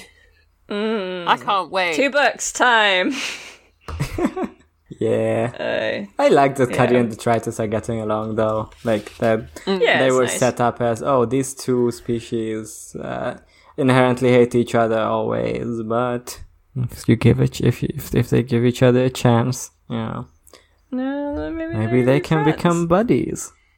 It's because they don't even see themselves as that race anymore, You're just like, you can't trust dwarves. And he's like, but you are a dwarf. And he's like, I guess. And he's like, trolls are evil. And he's like, but Detritus, you are a troll. And he's like, well, I'm a policeman now. Yeah. It's the other race of policemen. There's only one race. The most oppressed race of them all. The most oppressed group, the cop. There's 8 of them in this book. That's really marginalized. Yeah. Not really a defined group, I guess. And there's like other parts that are like, oh, this is a interesting take, right? Like or like where I feel like Terry is making an okay point where he's like, a lot of crimes were resolved just because they found someone to be of the right species at the wrong place. Like that's that rings right. And that's there's a whole paragraph on they chased him because he was running. And if you were like something about you have nothing to hide. I did save the quote. Where is it? It's a bit where Veterinary goes on the principle that everyone's committed a crime, probably. That's true. So everyone is guilty. Well, I have not. I'm thinking. One of the things I was thinking about. What are the sort of the sort of contexts in which he is writing this in terms of like British politics at the time? Because I was initially thinking like what, like to do with guns. What sort of sparked this? Him wanting to write about how bad he thinks guns are, essentially. I don't know what was happening in the 90s. Well, I was thinking specifically in a British context, and it's written in, I think, 91 or 92. Yeah, 93. I think, because 93. I'd originally thought maybe it was Dunblane, which was a school shooting in the UK, but that was in 97. So I think, if anything, it was probably more influenced by like the Hungerford massacre or something, which was another one in the late 80s. And. I mean, the LA riots were the year before as well. That's true, and there were a lot of riots that were driven by like racial injustice in the 80s specifically, like Toxteth and Brixton, and other ones. Yeah, it's complicated because again, it is like a cop story. But Terry's trying to say something about he's trying to be like, it's not good, He's trying to be like, racism, it's pretty bad, and it's not a good thing that you should do. But then, like, the cop stuff sometimes feels like it gets in the way of that for me personally. And makes it harder to just be like, oh, this is good, because it's like, the point is almost like, well, they're cops, which is different. Cops are... I don't know if Terry was quite equipped to, like, go into it in a sort of... I don't think Terry even really thought about cops in a deeper sense. Like, he just... I think, like, the... He does sometimes, because there is stuff about, like, later on about police brutality and what police are. There's this line in... I mean, that's, like, what Night Watch is about quite a lot. And in one of them where he talks about how cops shouldn't be armed because they're not soldiers, they are civilians, where he's sort of talking about cop violence, but I don't think he recognizes cops as like a thing itself as being bad or like structurally bad. So I don't know. Yeah. He sort of kind of gets it and then sort of doesn't, and then sometimes it's funny jokes about police. I don't know. Yeah. Well, I mean, because this one explicitly has like that whole section about the stop and search, which it slightly passes off as like haha funny jokes, but also it points out that it's wrong. I don't know. It's kind of weird tonally. Yeah. Yeah, I think there's some small acknowledgement that maybe it don't always be so good from the cops, But like when he says about they make a joke. He makes a joke about Carrot saying they have policing by consent. Yeah, that joke got me. And while they're pointing a crossbow at this guy to give them weapons. Yeah. Because policing by consent, like, how do you consent to police being policed? I've no idea. Yeah, no one asked me. I don't know. I don't consent to being policed. Yeah, but they always push the policing by consent thing, which I did think was very funny because I've been hearing about it a lot recently, to do with, UK police stuff. There's a very funny bit where Carrot's like, if you object, then you can say no. He might have actually gone along with it if they had said no, but no one's quite sure, which is how he managed to get away with it. Mm-hmm. Yeah, I was gonna say like that bit is a little, like as Robin said, a little weird tonally because they're like, oh, we need the weapons, like we need more weapons to like do this shit. We can't go unarmed, so they're just gonna go like, oh, you have to give them to us, or you don't have to, but we're the cops. I don't know. It's like it's kind of like having it both ways, because it's like, joking about how this is actually a wrong thing to do and they don't really consent to it, but at the same time we want them to find the bad guy. We want them to stop the crime. Yeah, I mean that bit's mostly joke. It's like they're stealing from this armory using like funny threats to get the cool weapons. And the guy is very racist, so you're like... And he's racist, so it's cool. Yeah, when the weapons guy is racist. He makes a few gaffes, which are very funny gaffes. They're not racist. It's gaffes. It's gaffes. It's just gaffes. It's when the weapons guy is racist, then it's okay to abuse your police power. Yeah, it's cool, actually. It's epic. Only if he's racist. You have to ask, are you racist first? Are you racist? May I police you? I don't know. It's complicated politically. Yeah, we're not here to tell you what's good or not. We're not here to. Explicitly, that's what this podcast is. We're not here to judge. We're not here. I'm gonna judge. I'm sorry. We're not here to analyze. We're not here to deal with the complicated parts of these books. We're just here to have a good time. Tell you they're good. Yeah, I'm just vibing, man. I'm just here to tug it off on the rug. We're just here.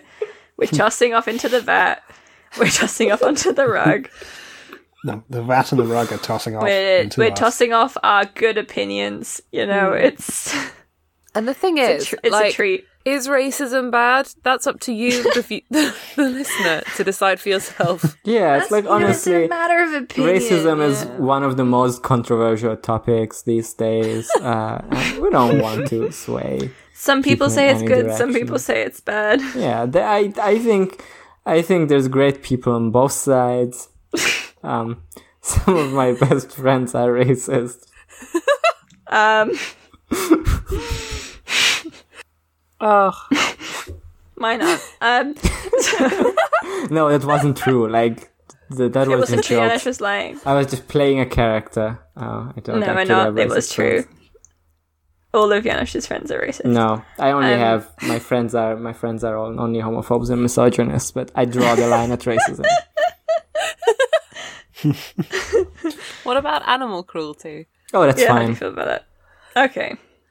How cruel. Okay. Yeah, that and if it's just calling a dog mean name. It's fine as long as they don't do it in front of me, is my stance on animal cruelty. Okay.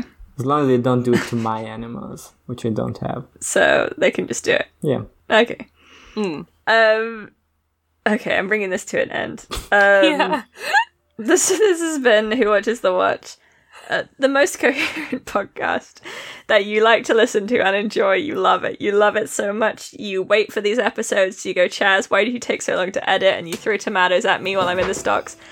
Then you listen to them and you put up with this. Yeah, and you go, damn, this was so worth it. I love to hear the takes. And then you clap. But then you clap. You clap the podcast, even if you're in a crowded room or on a bus, you're still clapping. If you like this, you think it's good, you're erotically attracted to the sound of our voices. Hello. Oh my god. Erotic voices. Oh yeah. Is this what your erotic voice? If you've been considering replacing your carpet just by the audio files of this podcast, because if we've ruined your carpet by giving you bad ideas, then you can't sue us. First lay down face on the carpet. No.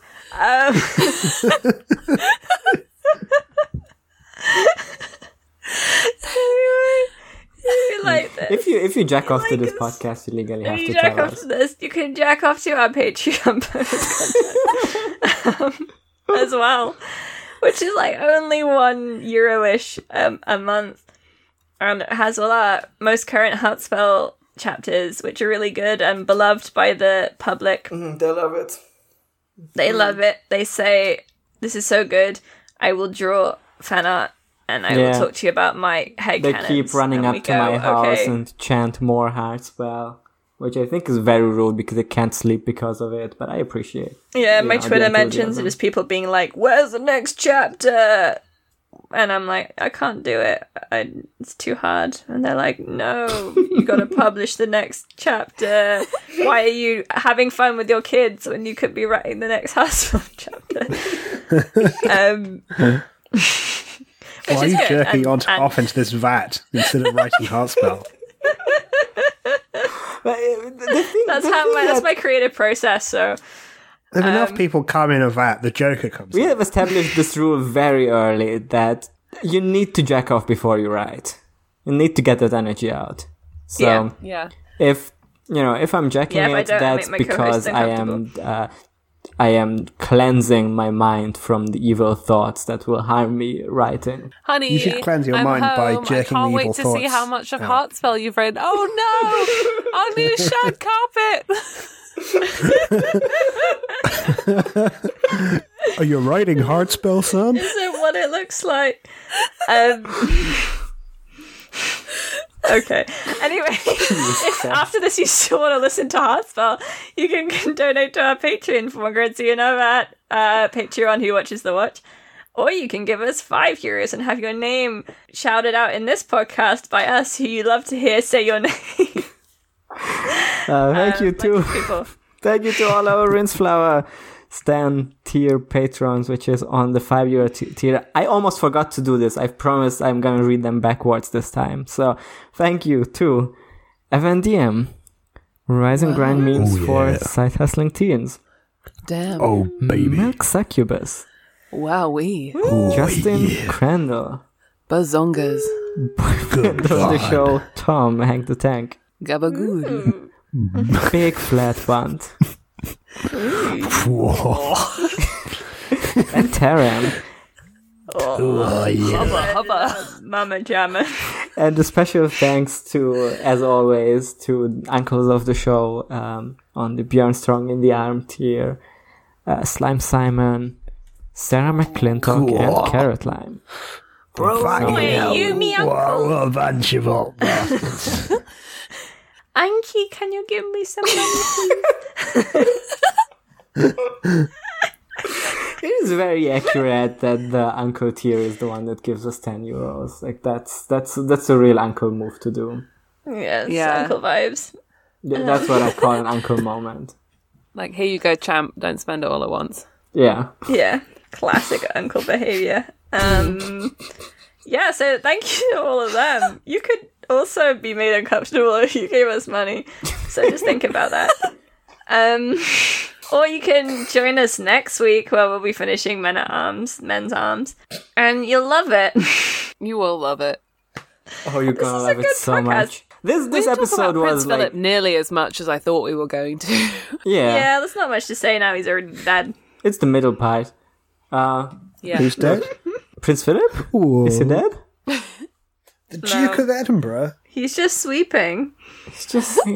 Has anyone tried waking him up? I bet they just didn't try. Did anyone, shook him a bit? Yeah, if you liked this one, man, you're gonna love the next episode. We haven't recorded it yet. We haven't even read it yet. But that one's gonna be a banger. Yeah. We'll have finished the book.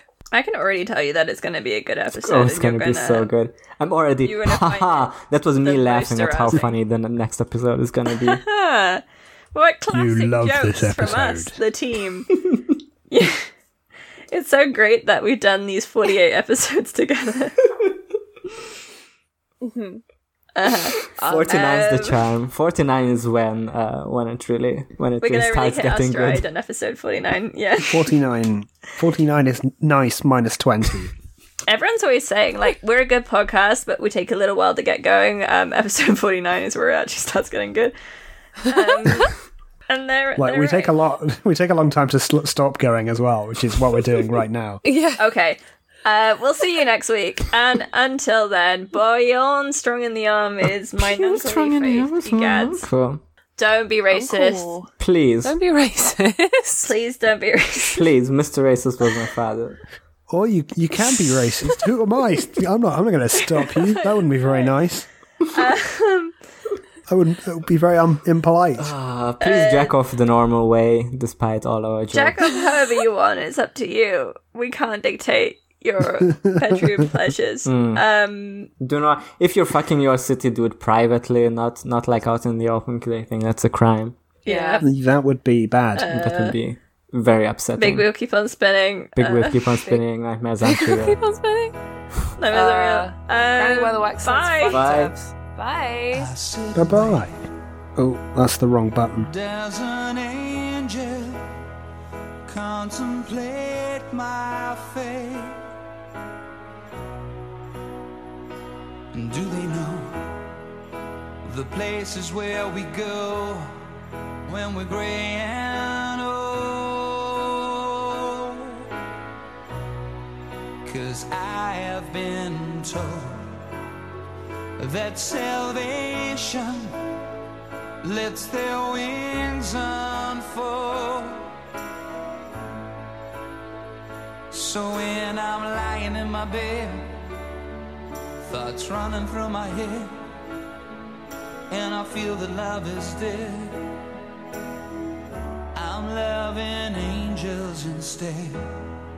And through it, oh, she offers me protection, a lot of love and affection, whether I'm right or wrong, and down the waterfall, wherever it may take me, I know that life won't break me. When I come to call, she won't forsake me. I'm loving angels instead.